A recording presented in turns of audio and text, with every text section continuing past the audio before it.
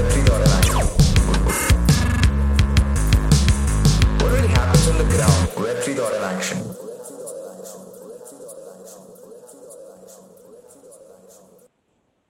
All right. Welcome, Aditi and Priyanka. So glad. Two supremely talented women who are doing extremely inspirational work on the ground in India, driving adoption and learning in Web3. So I'm really excited to have the two of you on Web3 Thought and Action podcast. As I always start, what is Web3 Thought and Action, right?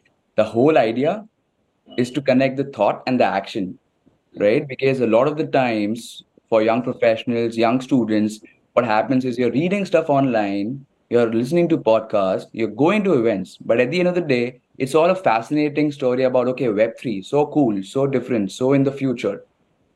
But how do I see myself as a reader, as a listener in Web3? What can I do? And therefore, there is always this gap between thought and action. And so, well, we have this podcast called Web3 Thought and Action, where we bring veterans like you to talk about your day to day, your behind the scenes, really unveiling the wheel and then talking about, okay, let's make it relatable. You gave us a glimpse of how can I see myself as someone who's not in Web3 to participate in Web3 and make big things happen in India. So that's the story. So, welcome to Web3 Thought and Action. You have been both doing wonderful work. So let me give the mic to Priyanka. Priyanka, would love to learn your story. Please take us through your journey. Absolutely. Firstly, Akshay, it's so good that three of us are here. You made it happen. Kudos to you, and excited to see how many more folks are gonna spearhead and come into this momentum of Web3. It technically, I just have to start by saying it goes more than the technology. It is about building a fair and equitable world for everyone through this technology, right? So, I've been in the education space for about 12 years now. So I started off, working as a systems engineer. And this was my first job was with Wipro. And then like I moved on to US, got an on-site opportunity through them. But all this while I was juggling my job and education for the marginalized, actually. So that was back in India. I was setting up digital literacy programs, how to bring them on, how to bring like street children on to STEM education. This was through MIT Scratch courses. Like you could just teach them coding through animations, because they, like, most of them have ADHD, or they're struggling with learning mechanisms that are very archaic to the education system at this age, and especially for the vulnerable conditions they come from. So since all this was going on, I've always faced this problem, even myself, that I went from systems engineer to becoming a SharePoint developer, to a product manager, to a cybersecurity expert with PepsiCo, and then I moved on to entrepreneurship. To get to entrepreneurship, it took me at least 7-8 years to figure out like this is what I want to do. So in order to save any other student that didn't have to go through all this, we built our first AI skill recommendation engine with my brilliant team. That was my first startup, actually, which was SkillX. And then from then on, we were like, okay, great, we give them a skill recommendation engine. We tell them how to go from point A to point B, but what, like, you have to give them lucrative ways of skilling in industry deployable jobs. And that's where blockchain happened. This was the peak of 2021. I think ETH was on its the best pricing at that point. And Elon Musk had not come and pumped Doge yet. So it was all the good things that was happening. And I was actually working on building systems of bridging the urban and rural education gap through metaverse. And I was making 3D avatars and minting them as passive income, so I can sustain myself, because we were not able to monetize the skill recommendation engine. So that's where, and luckily, who knew that 3D avatar minted on OpenSea was bought by a Bored Ape Yacht Club member. And that changed the game altogether, because I was like, okay, somebody like me who's not even like into the creative space is able to make passive income through this mechanism, I'm sure it'll open up ways for other folks as well, especially the students that I work with from vulnerable conditions, impoverished societies. Like they need ways of coming out of the orphanage or shelter homes. So we're like, why not? So that was my story. I'll take a pause here and see if you have questions, and we'll keep talking about it. Yeah. Oh, that is wonderful. And but tell us about the switch, right? So from a hardcore engineering background, doing so many things for one of the biggest two companies in the world, to educating on the ground to these vulnerable communities, going back to the rural areas, because it's not easy. I mean, it's Yeah. easy to say, but actually doing it in practice, it's a difficult thing, right? Also, you've been an executive in these two big companies, moving to the US, all of it. So, what brings you back to the ground at really grassroots level? Right. Akshat, great question. And, I hope this helps other folks also who are always trying. I know they're like great people all around, but they don't know where to go and do the good work. So this is, totally, they say, they have this saying where with a single person, you can play games, but with a team, you can actually win tournaments. So you have to build that great team out on the ground.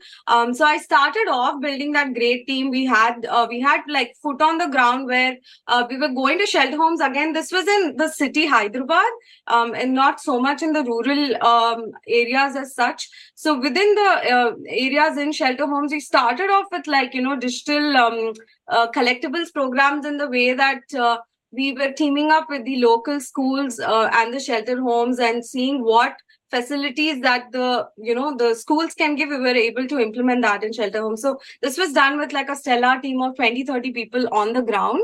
And we built that relationship over time. So, by the time we got into our fifth year, we exactly knew which shelter home to pick up, how do we implement our programs, how to do that bridge gap education and get them on STEM, because not everybody would want to come into STEM as well. What if somebody is great at sports? That's where the SkillX recommended engine comes, like shameless plug. But yeah, so that's how it started. So I have a brilliant team on ground in Hyderabad doing Is this. it still live, the program? So what we do now is, of course, we have the team. Like right now, we are in a campus in Dindugal in Hyderabad. So we spread across the globe. We have volunteers funding in, the required academic funds. And for the on-ground folks, what we do is, technically we have 8:30 to 9:30 every Sunday. There's a Python programming class that's going on. We've actually teamed up with Amazon to do this. So that's how we because it's text based, almost like learning English and then getting to coding. We've started Python at the moment. Okay. And what's the best way to find you? Yeah, so it's so for the organization, it's spurti.org. You can go online and you'll have all the socials in the website. And yeah, if you want to contribute a little bit more, you can always DM me and we'll tell you how to bring STEM to the impoverished. Absolutely. No, that's lovely. Thank you. And there are a few other points I'd love to double click. But before that, let me transition to Aditi. Aditi, what's your story? Please. Yeah, all the while that she was mentioning her story, I was just trying to think, is it as enriched? But whatever it be, I'll still like to share with everyone and also get over with this as quickly as possible so we can get into the more juicier Yeah. parts of the Yeah. conversation. But yes, so my story is I am an engineer, petroleum and chemical, and that was sort of faith. I graduated in 2018. I've studied across three campuses, starting with ISM Dhanbad. Did not like Dhanbad really. Then because I was studying petroleum and chemical, moved to PDPU Gandhinagar. Then I realized, okay, I don't like petroleum really as much. What I wanted to study was very different. Was on the side of research and sustainability. And then I was fortunate enough to get an internship at Cornell, and then I was able to transfer my credits and move there. That's how education panned out for me, doing lots of things. And in terms of Web3, I have been in the fintech space, the startup space throughout in the 5-year career that I've had. And I was leading growth essentially at the fintech startups that I worked before. And then that famous itch that really comes that when you want to scratch, which is the entrepreneurship itch. That happened to me as well. And I was like, okay, let me join something. I joined EF, where I was working on a very different idea, which was related to female health. That was the first time where I started looking at females as a community, building that community, started talking to them, understanding, okay, what all problems. And then there were some very interesting areas that kept coming up. Health was one, personal finance was one, education, STEM was another. So all of these areas, and that community started, and like I've had friends from there, and it's still alive, and it's still very much engaged, where we keep talking. I chose health, but of course, for my lack of network experience or insights, and that didn't really work out. But during the same time, I started consulting projects, Web2 companies, essentially on growth, marketing, and strategy. That saw an organic uptake, and that grew up really well. In the next couple of months, I had enough clients to actually look at incorporating my own consulting firm, which was called Moonshot Consulting. There we started working heavily on growth in community, because in my previous experience at FamPay, where I had led community for them, it was essentially one of the first few communities in India that were actually exploring platforms and CLG model, which is community-led growth model, also GTC, which is go to community rather than a go to market, these sort of frameworks. And what we learned that because we were building for Gen Zs, we were building community on Discord and all of these new age platforms, which at that point we didn't know would become so mainstream and so household in the Web3 space. But that experience serendipitously helped. And my transition to Web3, okay, I was aware of crypto tokens. I was passively investing, trading a little bit with my dad. That was my only exposure at that point. But when I started consulting, that transition was sort of transactional. I want to be very honest about that. That, okay, I was not bitten by the Web3 bug because I didn't understand it enough. And I am a utility driven person. I'm like, okay, does this solve this problem? I'll take it. That did not happen. But people started reaching out, Web3 companies started reaching out to look at community and help them on consulting for that. And that was interesting. I was like, okay, in Web2, where communities literally just look at a small retention mechanism, or, hey, get us help on answering, get us a self-marketing happening on our forum, something like that. Community was so center placed in Web3. Like everything was about community. You don't have marketing teams, that's okay. But you need to have a community team from day one. A lot of people started talking about it, and I realized, okay, all the skills that I've gathered so far can now be utilized. And that's how I got into this space. Once I did, to sort of upskill myself and truly identify with you all, identify with you, Priyanka, on all the challenges that you're trying to solve, because that was a very difficult journey for myself. I'm like, okay, how do I start? That was the first question. Now, if I've started, where do I find what to get started with? Now, there are courses that are looking at cryptography. There are also courses that will directly look at, hey, understand the theory of money. And then you have all of these chains doing their courses. So figuring out what path of education, direction of education do I take for myself. There was also about the right chronology. Someone will teach you something, but what after that? How do I learn after that? So once I got into consulting, because it was more platform level, is when I really started upskilling myself. My curiosity came into play. And then is when I started developing interest. Initially, the fact that it was such a slow, the Web3 in India, it still is not a very big community, but it was super close at that point, which is essentially that I'm talking about 2021, where things were just starting to blow up in this space. So all of these events, every exposure that I would have with the consulting clients, all the exposure that I would have, meeting with people, sort of added up together. And that's where I realized, okay, this is a space that I want to be in, that I want to build in, that I want to solve challenges in. And given that I come from a background more of a generalist, and also knowing the right platforms for community and all can actually be the things that I would leverage. So yeah, that's there. And after that, happily got an acqui-hire offer. So the firm was acqui-hired. We consulted over 42 companies over 18 months. Then started Super Women, because that women community was still there. And it seemed like, okay, Web2, we sort of missed the train on looking at the right diversity, a very healthy mix of people, a very inclusive space. But Web3 is just starting. So we can actually create the same, have the same starting line for all the genders, not even talking about just men and women, but everybody else. So that was the thought for starting Super Women. Then again, Web3 is like you can do anything and everything that you want, honestly, I think. I mean, that's when I also started consulting the government of Maharashtra on a Web3 sandbox and a larger smart city project and how we can have tenets of Web3 get into it. Currently, I'm consulting CoinDCX, leading community for their DeFi product Octo, and it's been a whirlwind so far. So there's so much happening in this space, and I hope we cover some of it in the next few questions. But yes, Oh, that's me and my story. that's lovely, and it is for sure enriching. I mean, for me, it was definitely enriching. There's such a story and there's such a graph to it.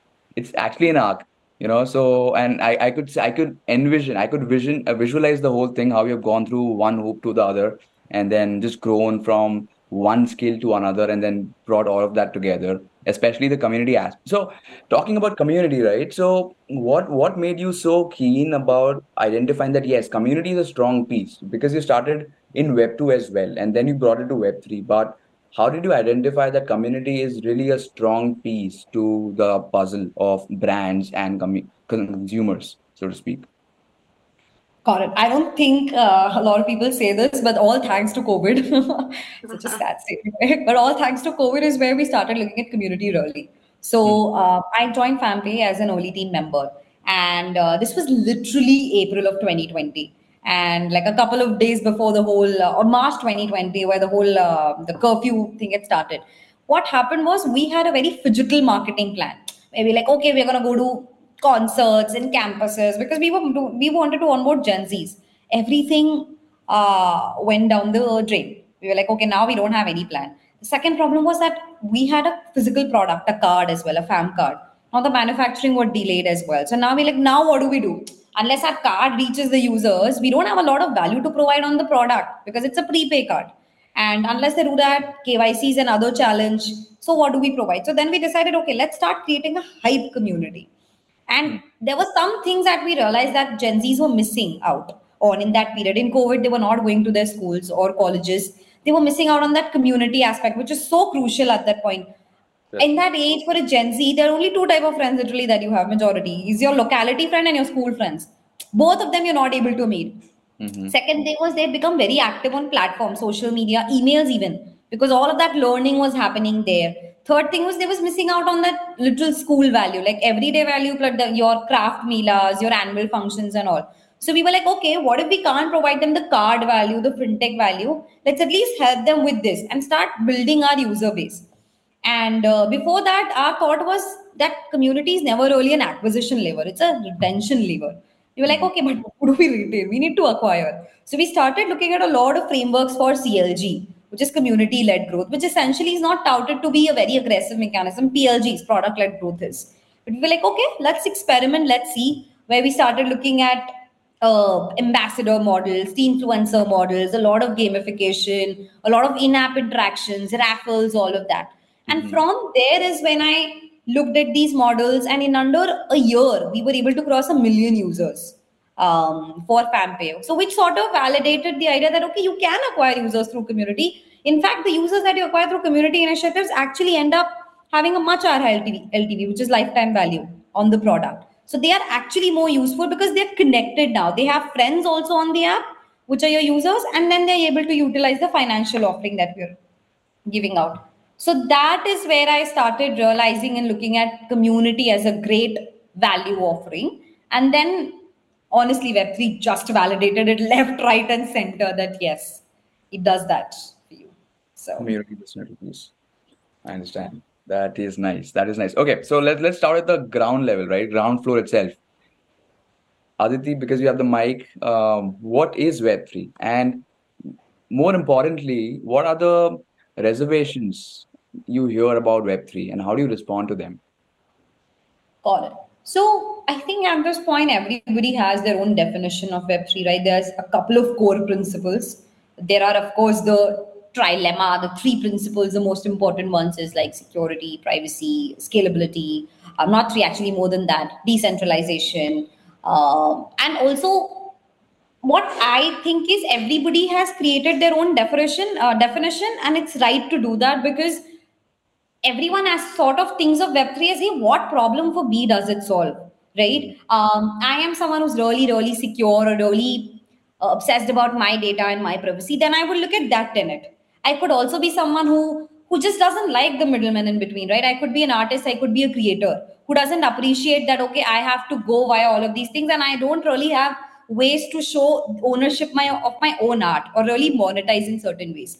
So I think Web3 is a really large umbrella, first of all, which is based on the tenets of owning your own whatever creation you're making, which essentially leads to, hey, what do we mean by decentralization? And literally giving the power back to people. Now, the power to create, the power to monetize, the power to say things, all of that would define Web3 for me. In terms of the myths, in terms of the reservations that I've had, like personally have had about, and then of course I've heard it from people and I clarify. One thing is, does it really have the applicability and utility? Right, and a lot of people draw these parallels that, hey, in 1999 was anybody asking that when the world wide web was really being delivered and all of that. So it's essentially the same. At this point we have not figured out utilities because it's a tech stack. Blockchain is the tech stack which can empower a lot of things, but utility layer, applicability layer is offerings, like the job that a user wants to get done. Not a lot of people who are offering, who are solving for these jobs have picked up the blockchain tech stack, right? There was a lot of inherent hype where NFTs got pegged, DAOs got pegged. But again, why we saw that bear market come in and that applicability or gold, like applicability was never really part of the 21 bull run that we saw. It was a lot about the hype. So the thing was, it was never really discovered because these service providers never picked up blockchain. An NFT was being offered on the value of exclusive benefits and all. But truly were the companies who were providing loyalty or membership. They needed to pick up NFTs because they had the use case for it. They didn't.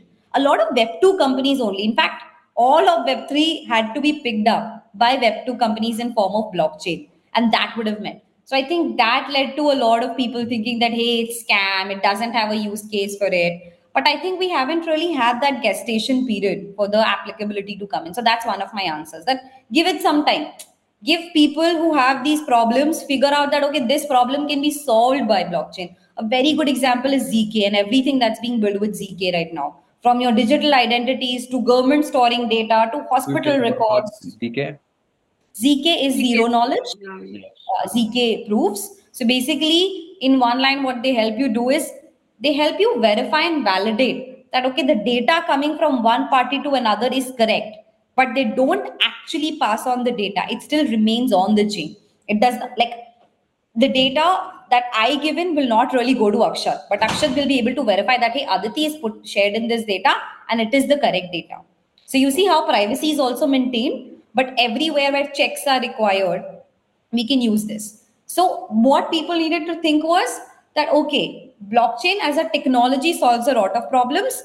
The people who have these problems needed to discover that technology. That hasn't happened on the larger scale or for a majority of the audience. So that becomes the biggest thing. I think everything else can come under this: scam, crypto tokens, rug pulls. Now you can never really take the bad players out of any picture. There are always going to be some rotten apples, literally the rotten apples of the ecosystem, who've rug pulled people, who've identified, okay, there's a loophole because the government watchdogging mechanism is not there. Let me go and dupe innocent people out of their money. But how do you solve for that? That's happened everywhere. You solve is by learning that, okay, this is what you don't do, and then build capabilities in terms of regulation, compliance, government, internal information security. That will need time. And we need to give ecosystem the time and build at it. So yeah, that's the biggest reservation limitation myth that I've heard. And then this is how I generally answer. Oh, that's beautiful. So people want answers today. And the answer really is will come with time. There are use cases, like you said, right? There are use cases for companies on the back end in terms of infrastructure to use the tech stack, and also for front end companies who are working, like dealing with the consumer. Verdict will come with time, but a lot of small pieces, like it's a puzzle essentially, right? A lot of pieces are getting together, but you cannot say that, hey, today I opened the box and I'll have the puzzle solved today itself. The foundation needs to be built. A lot of projects will go wrong. A lot of things will go wrong for us to learn that, okay, this doesn't work or this should not be built this way, for us to get to the right paths. Like you need to know what not to do before you can learn what to do. So that's the stage we're in. I do feel that, it's already in play right now. I mean, we, of course, it will take some time to adopt, but the whole concept of participatory economy is already in play. I was lucky enough to actually get my first project with the government of Telangana, and we started with researching the use cases that the government of Telangana already had implemented. This was back in 2016. This was a very interesting use case, folks. So they had this. It's a tier two location called Kamath, and they did a pilot for 60,000 users, e-voting on blockchain, where they can sit at home, do the voting right from like the comfort of their home, and through the encryption and decryption layer they're able to just ensure that there is no need to go to a voting booth, and you can actually decrypt the whole information on the blockchain grid out there, and declare the results, which will only again be accessed by the permission blockchain owners of the government. So they had this amazing pilot played out, and it technically worked for those 60,000 users. And I think it is currently being scaled to the next level. Plus, because it's a very dynamic government, and I know it's the election year, but you can actually go out and see this there. The Chitmunks, also, which is like one of the government wings in Telangana, we have the scheme called Chit Funds for rural self-help group, and especially for women, who are trying to. It's like the cooperative societies, like the legit papads of of Telangana government, where they can actually have the money pooled in into one particular fund, and there will be direct transparency to the government of how many funds have been gone into it, and there's no because in the Web2 world, you can easily hack the database. You can manipulate the data. There's no way of doing that in Web3, correct? So this was actually piloted at least in 70 villages across Telangana through the rural self-help groups. So we are seeing this out in play. It's just a matter of education, awareness, and exposure. Because right now, like Aditi also was mentioning, it's all about crypto being the number one use case. They feel that you can't go beyond that financial aspect, but we've seen these research pilots going successful in Telangana. So that was actually one great start for my trajectory as well, where we could pick up grassroots level innovation projects in teaching the students, and able to technically, because I was building a skill DAO myself. 100 Girls in Blockchain came as an annual campaign to promote the skill DAO. It was not like a company in itself. So Skill DAO was technically a self-executing platform where we are building the jobber. It was a builder, jobber, and player economy where students come in as players, technically learn through gamification, mint your skill tokens, and exchange your skill tokens for jobs and other rewards and incentives that will help you to get that job. And then, of course, the jobber economy is the top Web3 protocols coming in and hiring the students. So all of this is supposed to be automated. We started consulting with the government of Telangana also, and of course Hyderabad DAO, which plays a central role in building the community, technically also consults with us, and we plan to take this big time with the skill tokens. We already have a few proposals in place, so hoping that these kind of real-time applications will actually drive the adoption, at least at how Aditi was talking about getting on board the Gen Zs and the college folks. So yeah, 100%. I think applications and use cases are definitely coming up. It's also about how do you really so purists are there, maxists are there. How do you convert the non-believers? What do you tell them? They are not looking at the applications. They're not understanding it, and I think majority of the world is that right now, in terms of getting convinced, because all said and done, of course, there are loopholes. We also don't want to say that, hey, this is all clean and hunky-dory. It's not. It's still a gray area, and you should be doing your own research. But of course, it's coming up. Your children, if not your grandkids, will if your grandkids, if not your children, will not be saying like that. Yeah. You're right, because ultimately it's about not selling the product, right? We are not selling a blockchain or Web3 just for the Yeah. fun of it. It's about the utility that it's bringing. So we are talking about the utility, showcasing, okay, these are some of Sharp. the use He cases. Yeah. does. Yeah. Since we are Exactly. an MBA enthusiast and one MBA, I'm like JBTD.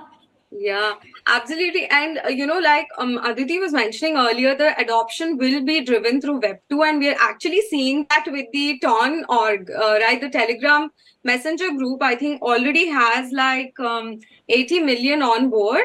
And they are leveraging the handles, the Telegram handles as the Web3 identity. So the Telegram group is converting these into like Web3 identities and driving the adoption there, so you can actually start earning through your Web3 identities. So that kind of like incumbents in the Web2 space coming onto Web3 is actually gonna be the main driver for adoption, not as much as Ethereum, unfortunately. So that's at least what we've identified in 2023, based on all these like fiascos going on since Luna crash and FTX. There's been like there's been this trust issues in the whole community itself, so it's shaken a bit right now. So definitely the driving and adoption will come through Web 2. Sure. And talking about this market, it's slightly shaken, so many crashes happening, Yeah. and people call it the winter, Web3 winter and whatnot. Talking about that and then also linking it back to the community, Aditi, because you spend a lot of time building communities from the ground, and so do Priyanka actually. So why is culture so important in Web3? I think honestly, to answer this, where is culture not important, Yeah. right? I mean, I don't see any space, any walk of life, professional or otherwise, where hey, there's no set of culture. People are just going like, I mean, it's like hey, you're moving in all the directions. We're literally like germs and cells and everything else, like very random entropy there. So culture is important. The other bigger reason is because this is such a new field. It's new for you, it's new for Priyanka, it's new for me, it's new for everybody else out there. Literally, the first conversation that happened on this entire topic was in the 1980s. Everything else that we have right now has been there for 400, 500 years. Now, because it's so new, there will always be a lot of constructive thoughts coming in and a lot of deconstructive thoughts, destructive thoughts also coming in. And when you have a certain culture, it builds belief and it builds trust in it. That okay, I know Priyanka, who, or anybody else for that matter, who lost some money in a crash or in a whatever or in a token price going down.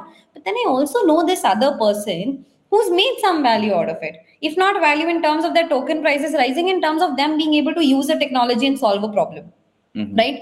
I mean, why are governments not really banning crypto? Is because they understand that hey, there are enough believers and enough people who have adopted it, and they will protest if it's being banned. Where does that want to protest really come from, if not from the culture that's been built, right? So it's extremely important for any such new concept that there's a culture. Second thing is when periods like these come, which essentially will come in any industry, Web3 or not, whatever area, whatever field of work. Fintech had its time. EdTech in India is having its time right now. What really keeps people building in it is the culture. Is that, hey, we've seen some things go right in the history, and right now is just a bad time, and we will have a good time again. So every intangible and intangibles are really very important when it comes to fields such new that have not really proven their utility or have not really shown that utility, to keep those things going, to keep the belief, to keep the trust in the ecosystem, to keep the hope that this will work someday going on. How do you build all of that if not at the with community as the foundation, right? It's because when you're broadcasting something, the trust never really gets built. Hey, if Aksha's constantly just Akshat's constantly going out and saying something and broadcasting, but I'm not hearing it from anybody else, then I don't believe you. Then I don't believe you. But if it's a community, if it's a many to many conversational value, then okay, now I have a reason to believe, and it's amplified as well, like you said. So I think that's where culture is extremely important. It plays a role, and every such thought starts with a culture around it. Like there will be some 4 5 people, some real massive geeks must have sat down in one of the Ivy League campuses, and they were like, "Oh, what's the new thing we do today?" And yeah, boom, cryptography. I So, see. Right. yeah. I would also like to add, it culture strengthens the participatory economy as well. So, if say like all of us here are listening to Akshat's podcast, we all are equal stakeholders because I'm trading my time and attention to Akshat's podcast. So I better be earning Akshat tokens myself, right? And in future, that is going to happen. Like YouTube coming on to Web3 will ensure that, hey, look, it's not just the subscription economy that a big tech can actually feed off from. They would have to give that kind of incentive or reward to the folks who are actually listening, consuming content, because I am an equal stakeholder in Akshat's success, right? And I am an equal stakeholder in Aditi's success. So we're all a part of the same participatory economy, and that kind of bond that strengthens through Web3. I don't see it in any other technology.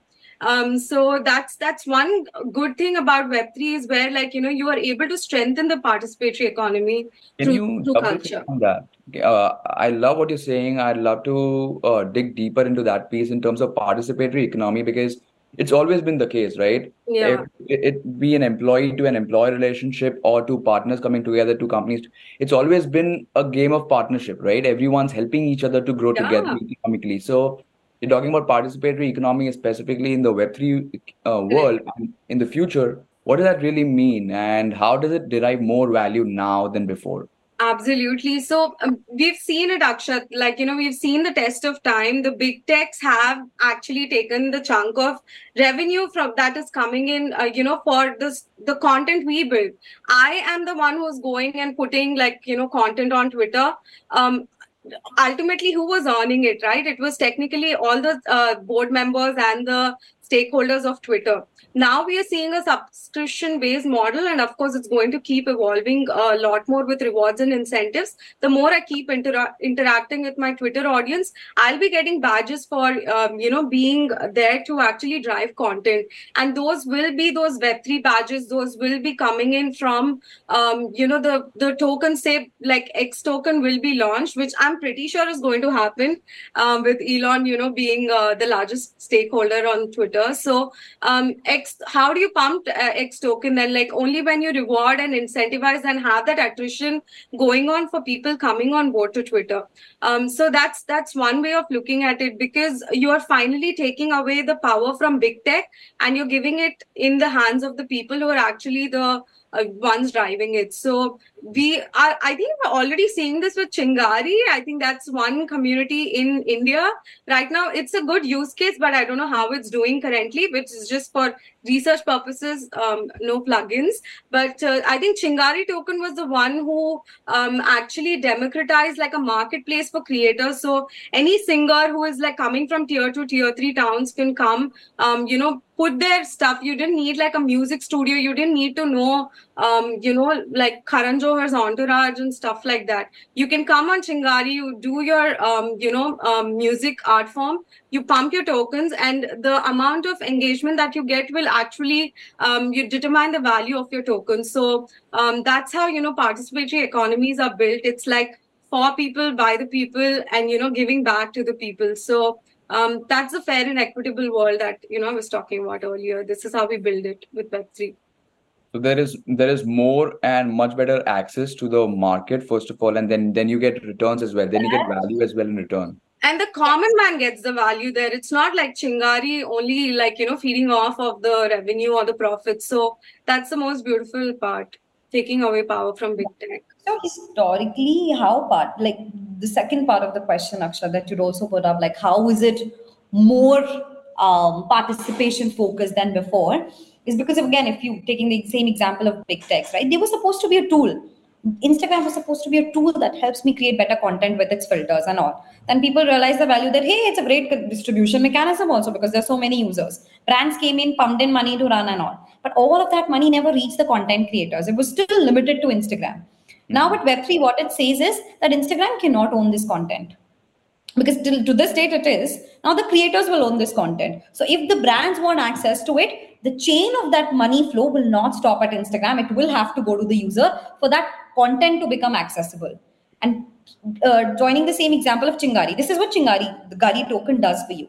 When you have the Gari token, if you want to say see a video, you actually have to connect your wallet, a Web3 wallet, put in that token, and then you have the access to the video. So essentially what you're doing is that Gari cannot do anything in between. That content opens up when that token passes from the viewer to the creator. So this is where participation is becoming more and more is increasing, of course, from the people. Now people have more power. People have the power to directly give access rather than waiting on a platform to actually take their content to someone. Now, in the truest form, these platforms will become distribution and not just these money making machines and the massive corps that they are. Because they'll still make a lot of the money. No one's to deny that. It's just that they will make more money in form of content, in form of the token monetization now, and a bigger chunk of that value will go to the creators. Not all of it will directly go to the creators. So that's what we call progressive decentralization. That hey, Web3 right now, even in terms of actually realizing it, is a utopian concept. But we progressively want to become decentralized and get to Web3 someday. Nobody's saying that hey, Web3 is here to like this day, because that would mean that we don't need the governments, banks, and everything. So yeah, progressively decentralizing. That's Right. fair. Just to end to that, like I mean, the data holdership, right? Like some student entrepreneur, this actually just happened recently, took like 5 years to build his audience on LinkedIn for for 5 years, and he got to like a 7,000 audience. Like for a student entrepreneur to do that, you must have imagined what all he would have gone through. And then suddenly out of nowhere, his account was basically deactivated, and we don't even know what the reason is. He's struggling to find out who did what. So you're taking away power of the data, holdership from that kind of situation, and you're putting it in the hands of people. And I think ultimately that's where the money is. Like you earn for your data, you own your data, and you see what benefits you can derive. So no one can actually manipulate that. Currently it's happening. So I think Web3 is the only way to get out of this kind of like a precarious scenario. So yeah, fractional ownership of data and progressive decentralization, like Aditi was saying. That's fair. Oh, that's a great conversation. And then tell me a little more about the types of, because we're talking about community, and forget community, but also just in terms of stakeholders, right? There are so many different kinds of stakeholders. Talking about brands, we're talking about young professionals who are using those tokens like Gari or whatnot. And then you have government involved, for example, e-voting scenarios and other things. So there are a variety of stakeholders involved. So tell me more about their psyche when it comes to being open and to trialing and testing this technology and in a variety of formats, right? So I would use it differently than what my dad probably would, than probably a government official would, and so on and so forth, and probably a young kid would. So tell me a little more about the psyche of these different stakeholders.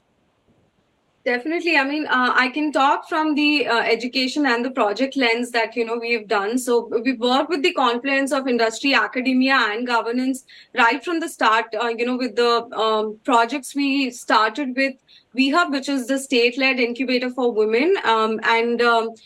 Technically, we were wanting to understand how we can better help the, artisans get on board with, tokenizing NFTs for digital collectibles for their art forms, so that they're not exploited by the middlemen.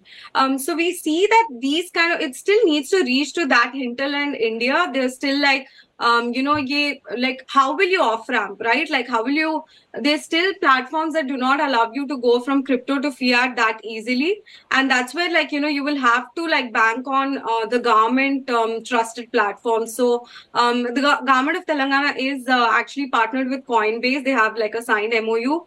So we were told to see if we could do projects with Coinbase or with Polygon for that matter. In fact, the first one we did was with Matic tokens. So it's easier to for the government to trust when it's the same entity they're operating with. Like, they've signed a MOU, there's certain way they want to operate in a permission blockchain. Not everything can be open source data because, of course, like, it's confidential details out there, but few things that can actually help for the greater good. Like, I know there's this program called Sagu Bagu, and they have like open source farmer data. So what that help us do is, technically we could, get into the farmer details of the harvesting, the kind of soil they use, are they organic, are they using drones? And what you can do now with Web3 is like, leverage the Chainlink oracles, build a bridge for the real-time data to the, blockchain on Sagubago, and you can technically build better mechanisms for the farmer profitability. Like, you can build mechanisms for fractional ownership of like farmer NFTs, where like, me as a common citizen can actually buy a certain farmland, like acre, and I invest and ensure that, hey, look, you can do this, like, cross farming of 2 crops, and I will give you more educational resources to ensure that you don't have to get into drought. Or I'll supply, like, drones for you to do all your seed and like other harvesting mechanisms. So that way you're able to participate in the farmers, profits as well. Like, you are able to contribute there as well. Was this in the conversation that you just said, I could provide you more resources, more guidance, more technology. Right. As a common man, so as somebody who is I'm not in the agricultural sector, but Web3 opens that participatory economy again for me as a common man, because we have these kind of open source, data available out there, which the government again has, a huge part to play. Because technically how it works is, I think all of these farmlands are like, government recorded. They have the details of where the harvesting, what crops are, which lands are fertile for what. So all of that is on a blockchain data now, and it's all open source data. So you can actually go to the portal and see how you can actually, as a founder, as a common man who has a like agricultural background, come and participate in that kind of like fractional ownership of NFT, like I was saying, or different mechanisms where you help this common man to, generate more cash flow. This is really fascinating, right? I love what you're saying and the example that you're sharing. I also love the aspect that ultimately it's empowering farmers to provide more value, right? But I It's also empowering everyone, no? It's empowering farmers because they'll get more solutions. It's empowering the common man in Priyanka's conversation, which is the builder essentially, who has the capability to build solutions for them. Now they can get access to such a massive area. There's so much an economy going on, right? Imagine being able to get agricultural data in a country like ours, India, which is predominantly an agricultural economy. So many value-added businesses you can build. It helps the government also. Right. So it's a multi-stakeholder win-win situation, And like a tripartite. Yeah, and organizing that terabytes of data, dude, like, who has the time to, like, go to every farmland out there and, like, you can run your own LLMs, you can run your own algorithms to have more precision in predicting, like, when there is like a weather forecast of rain or hailstorm, right? And you can actually ensure that the farm crops are not damaged. So there was actually we did this with Farm Didi, like we were trying to ensure how the supply chain can be optimized for their entire, like, from produce to the D2C market. So we were like checking, hey, like, you have these certain like periods where you have hailstorms or you have rains coming in, which devastates the seasonal income also, right? Like, if already you have seasonal income challenges, uske upar, like, you get again all of these variables in weather, it's even more detrimental to the farmer. And once you have the harvest, you are again like depending on a middleman to sell the harvest.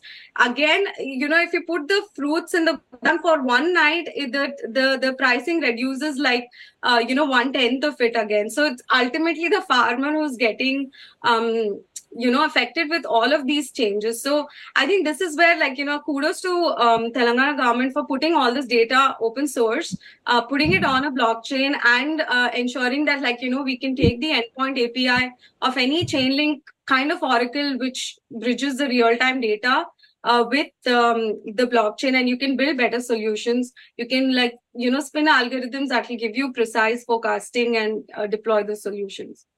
But Aditi and Priyanka, there's one thing.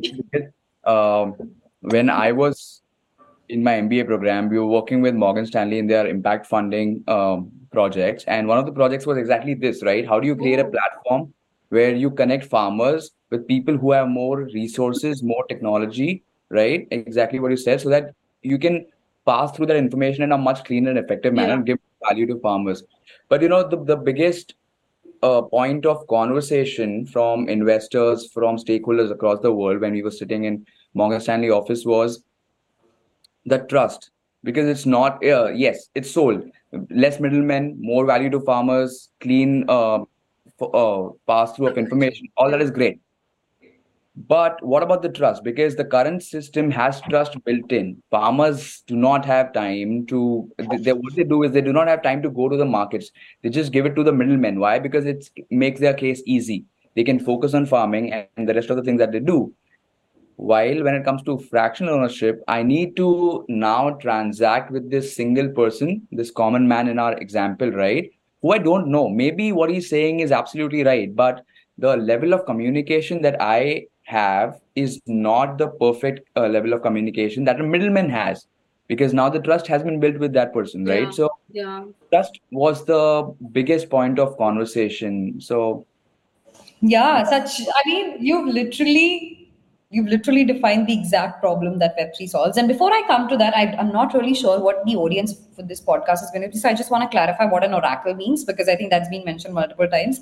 So oracles are essentially bridges that help you take real-time Web2 data, which is not there on chain, to on-chain mechanisms like the farmer data, right? It could be present in any format, something as simple as a CSV file also. So a lot of these Oracle companies, they help you take it on chain. So then people who are building on chain, which are dApps, decentralized apps, can actually utilize that data. So it becomes more usable on chain. And the other thing is fractional ownership, again, which is sort of self-explanatory, but it's like you have fractional ownership of something. So if all goes well, in a few years, days, weeks, whatever, we'll have fractional ownership for, say, Mona Lisa, where I'll just own the one eye of Mona Lisa or something like that. So owning a part of something. it is Now, also like stocks, right? You own a piece Yeah. of a listed company, so that's also Yeah. fractional ownership. In yes, simple a words. part of anything, like a fraction of anything when you own is fractional ownership. Just wanted to clarify these two terms so that we don't look like people who talk in jargons. Web3 keeps getting blamed for that.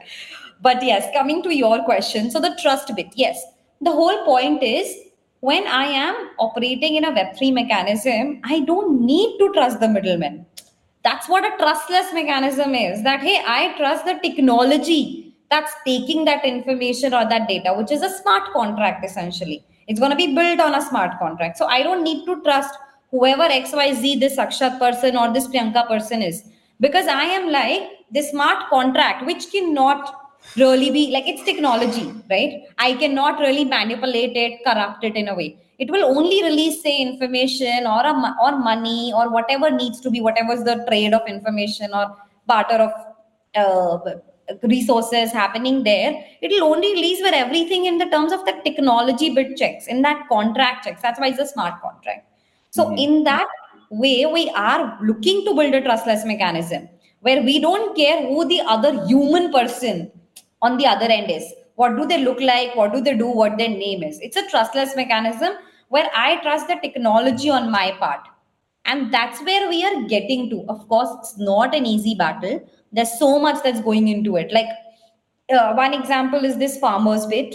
The other example is DigiYatra. So the government has already built something which lets you create a user ID on a platform, and then you don't have to wait in departure queues on airport or the security queues and all, because that identity is already be created. Now they're trying to create a Web3 digital identity layer on top of it. Again, so much of that information, so much of that data, and I now can even say that, hey, I don't want to trust the government on top of it. That's a stupid thing to say publicly on a podcast, but that's where we come from, right? We don't want to trust anybody, even the government for that matter. And I will say that I am giving all my sensitive details, which is my flight information, my KYC details, my accounts, and all. But I'm very sure that this technology is self sufficient in a way that it may not reach the government in a usable or in an exploitable manner. It will only reach in a form where it's going to benefit me with verification or making things easier. No, I just want to add one thing about the trust. It's where I think the government will have a major part to play, because all of these folks that we work with at grassroots level, they have literacy challenges, income challenges. They're only they're anchoring to those like National Skill Development Corporation, vocational trainers on the farmlands that can be trusted. So I think it's the onus is on founders like us who can actually go and build for those kind of groups, so that the government itself can start pushing these solutions at the grassroots level. So I think at least in a country like India, 1.5 billion mouths to feed, we will need the government to be at the forefront of pushing that trust-less economy. Yeah. Absolutely. Yeah, all stakeholders have a crucial role to play. So 100% agree with that. And let me now draw our focus to this term called, very controversial term. All right. So are you guys ready? No, women in Web3, right? So we all are talking about it. And I mean, I don't understand why, first of all, there is this segregation of women in Web3. I've never heard men in Web3 separately. So, but there's Web3 for all, right? So a lot of the Web3 narrative has been narrated in male voice, right?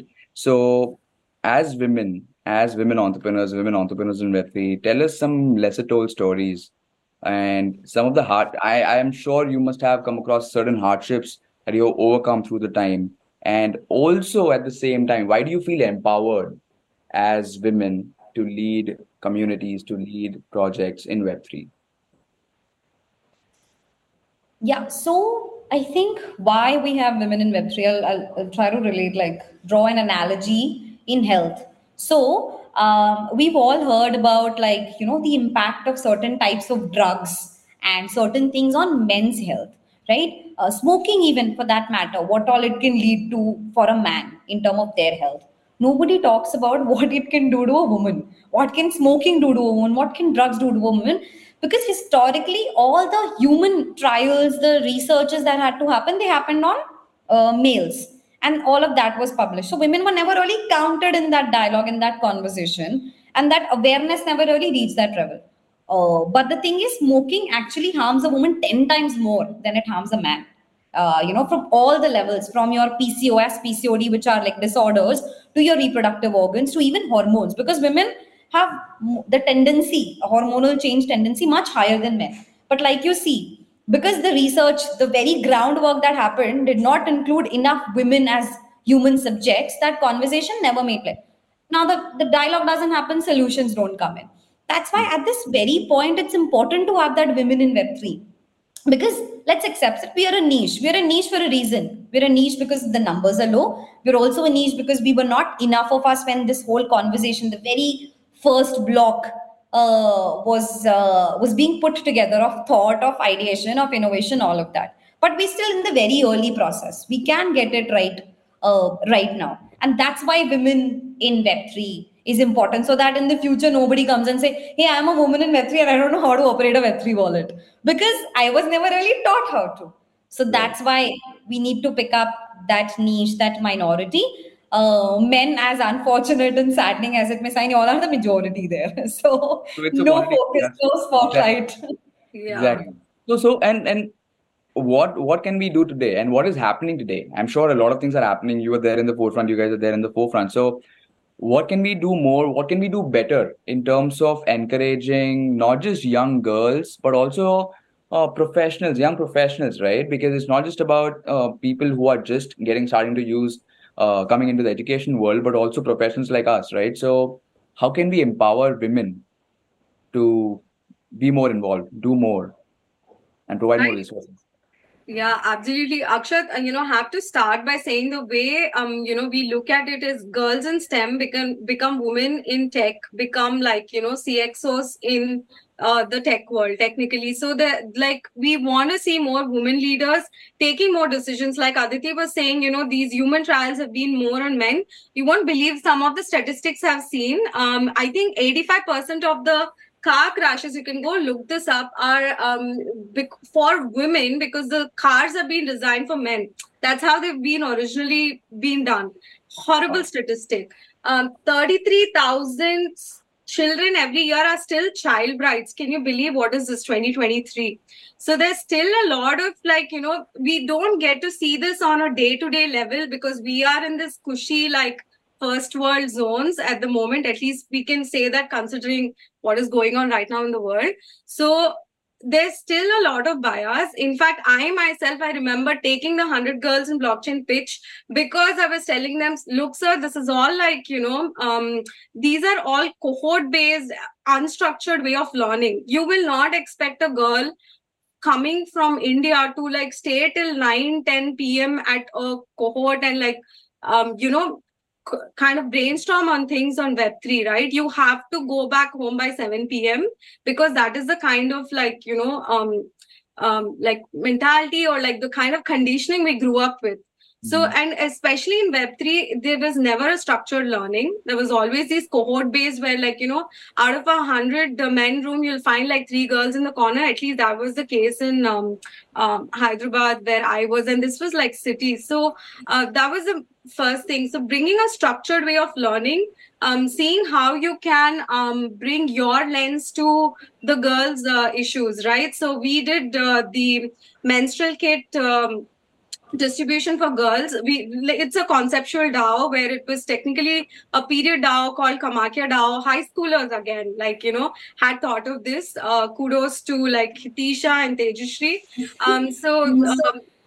So they actually came up with this idea of, hey, look, you are anyway doing the menstrual kit distribution. What if these kits are it happens, they are stolen by men in and being sold on eBay or OLX, I believe, is the platform. So do you still have those kind of corruption issues right there? So it's basically men coming in as allies and showcasing, hey, look, we can build solutions for your problems also. So right from menstrual kits to the self-help groups the cooperative societies. So I think when you start showing that empathetic side and you can build Web3 solutions for women in particular, I think you definitely have a heart. So. Oh, that's beautiful. That is a beautiful example. Web3 as a space solves for majority of the reasons why. Yeah. I mean, of course, if it's hey, you were not taught that thing. As a young girl, you were not sent to college, your education's not at par, and that's a very different problem. And that cannot be solved at a Web3 level. It cannot be solved at a Web2 tech level, college level. It needs to be solved at that.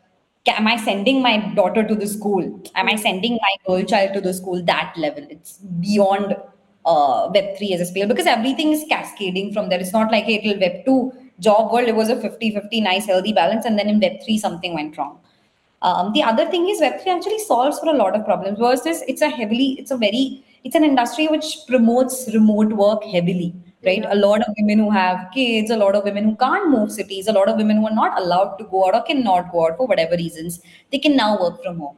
Identity issues, right? A lot of women who didn't want to put out their identity or wanted to work in their own time, but in something else. I personally have a case like this in my family, and I don't believe why my family would have it, where it's a distant relative, but a woman who wanted to trade and all. But if she put in her role identity, everyone would know. So now with pseudo-anonymous identities, the concept of that she can actually trade and do a lot of things. That again solves for something. Now KYC issues and all of that. Now you can actually rely on just certain crypto wallets to make your payments, like global payments, cross-border payments. I'm not going to go into the reasons of why would they need to do. We've all heard of refugees and not getting enough access and all of that. That again gets solved. Education. Most of the education in Web3 right now is free. It's subsidized by the chains themselves. Like you go to NN Code Club, you can learn all and everything about a Polygon or a Solana, and then Polygon and Solana is paying for it. So you can actually upskill without having to put in money, right? The way where you don't need certification to really prove that you know this. It's a proof of work industry where I don't need to be have this degree, that cred. It actually solves for so many problems that women weren't able to work or not able to derive value. So that's how Web3 is solving. And the biggest reason is I think this conversation has started in this space very early on, right? Like very young startups, like an 8-member startup, and the founders already thinking, oh, I've got 6 men and only 2 women. Imagine that conversation, that thought coming at that point, so that they don't want to become a tech boy frat or something like that. That's what Web3's gotten right. And now several reasons for it. Programs like the one that Telangana government has run, people like Priyanka running projects, DAOs like Superwomen who are onboarding more women and doing the events and education for them. I think just the fact that people in this industry realize it early on that hey, we need to get it right now, or otherwise it'll be too late. Is what Web3 as an industry is doing right, and I think deserves credit in terms of the whole DEI bit. Yeah. And that's what I love about Web3, right? It's doing right things at so many levels. It's not just about the technology, it's not about solving problems. It's about everything, right? From ensuring there is equal participation of brands, consumers, people, men, women, whatnot. So I'm really bullish about Web3. And yeah, I think with that, we are short on time. So I want to give the stage to you both for final takeaways in terms of closing thoughts. Web3 future of Web3. What do you have in mind? What's top of your mind? Absolutely. So, like you said it, Akshat, it's the holy trifecta of art, tech and finance. Like where people like us who are conditioned ki first you have to become an engineer and then become everything else. Web3 opens the doors for everyone. I love how inclusive it is, and it's only going to get bigger now with generative AI coming into play. Not only can you build better smart contracts with all these open LLM integrations that are training your code base better and trying to get more precision of your accuracy and predictions that can actually go into your smart contract, but also how you do your marketing efficiently, how you can build educational programs efficiently where you have students actually voicing out their opinions, and rather than a set curriculum like driving it.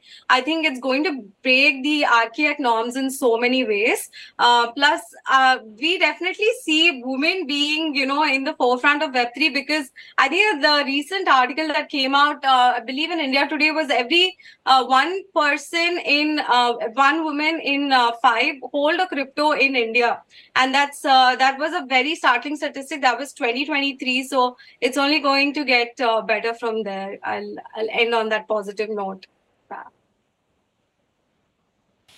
Awesome, wonderful. I think Priyanka's covered a lot of my thoughts, how the great minds think alike sort of situation. But one thing, it's not talking just about women, of course. We are as women. I think two things need to be done. Induct enough women into the Web3 space, since that's the crux of the conversation.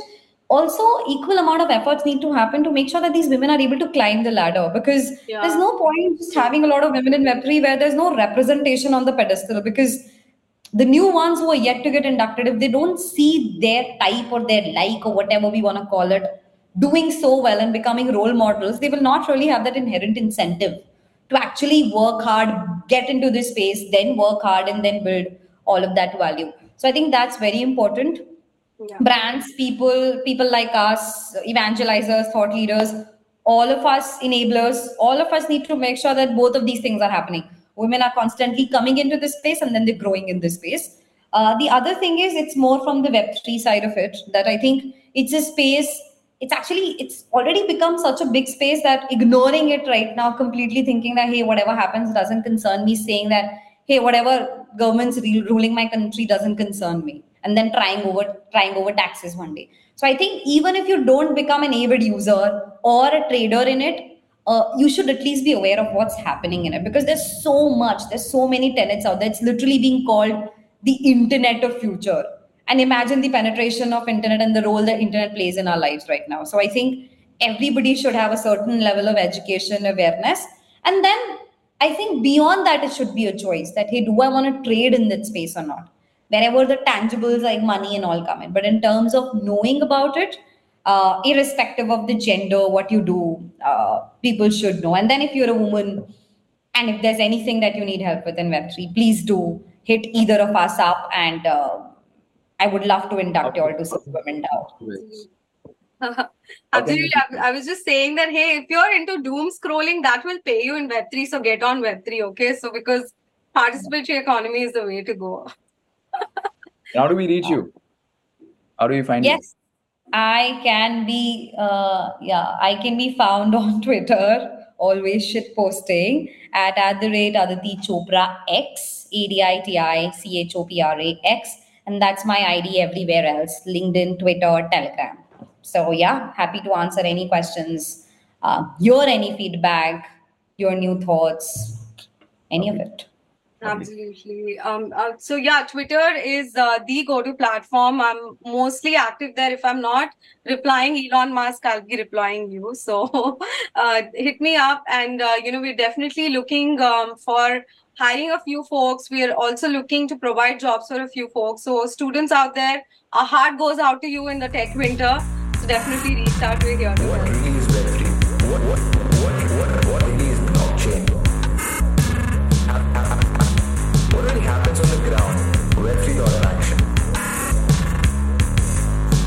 What really happens on the ground? Web3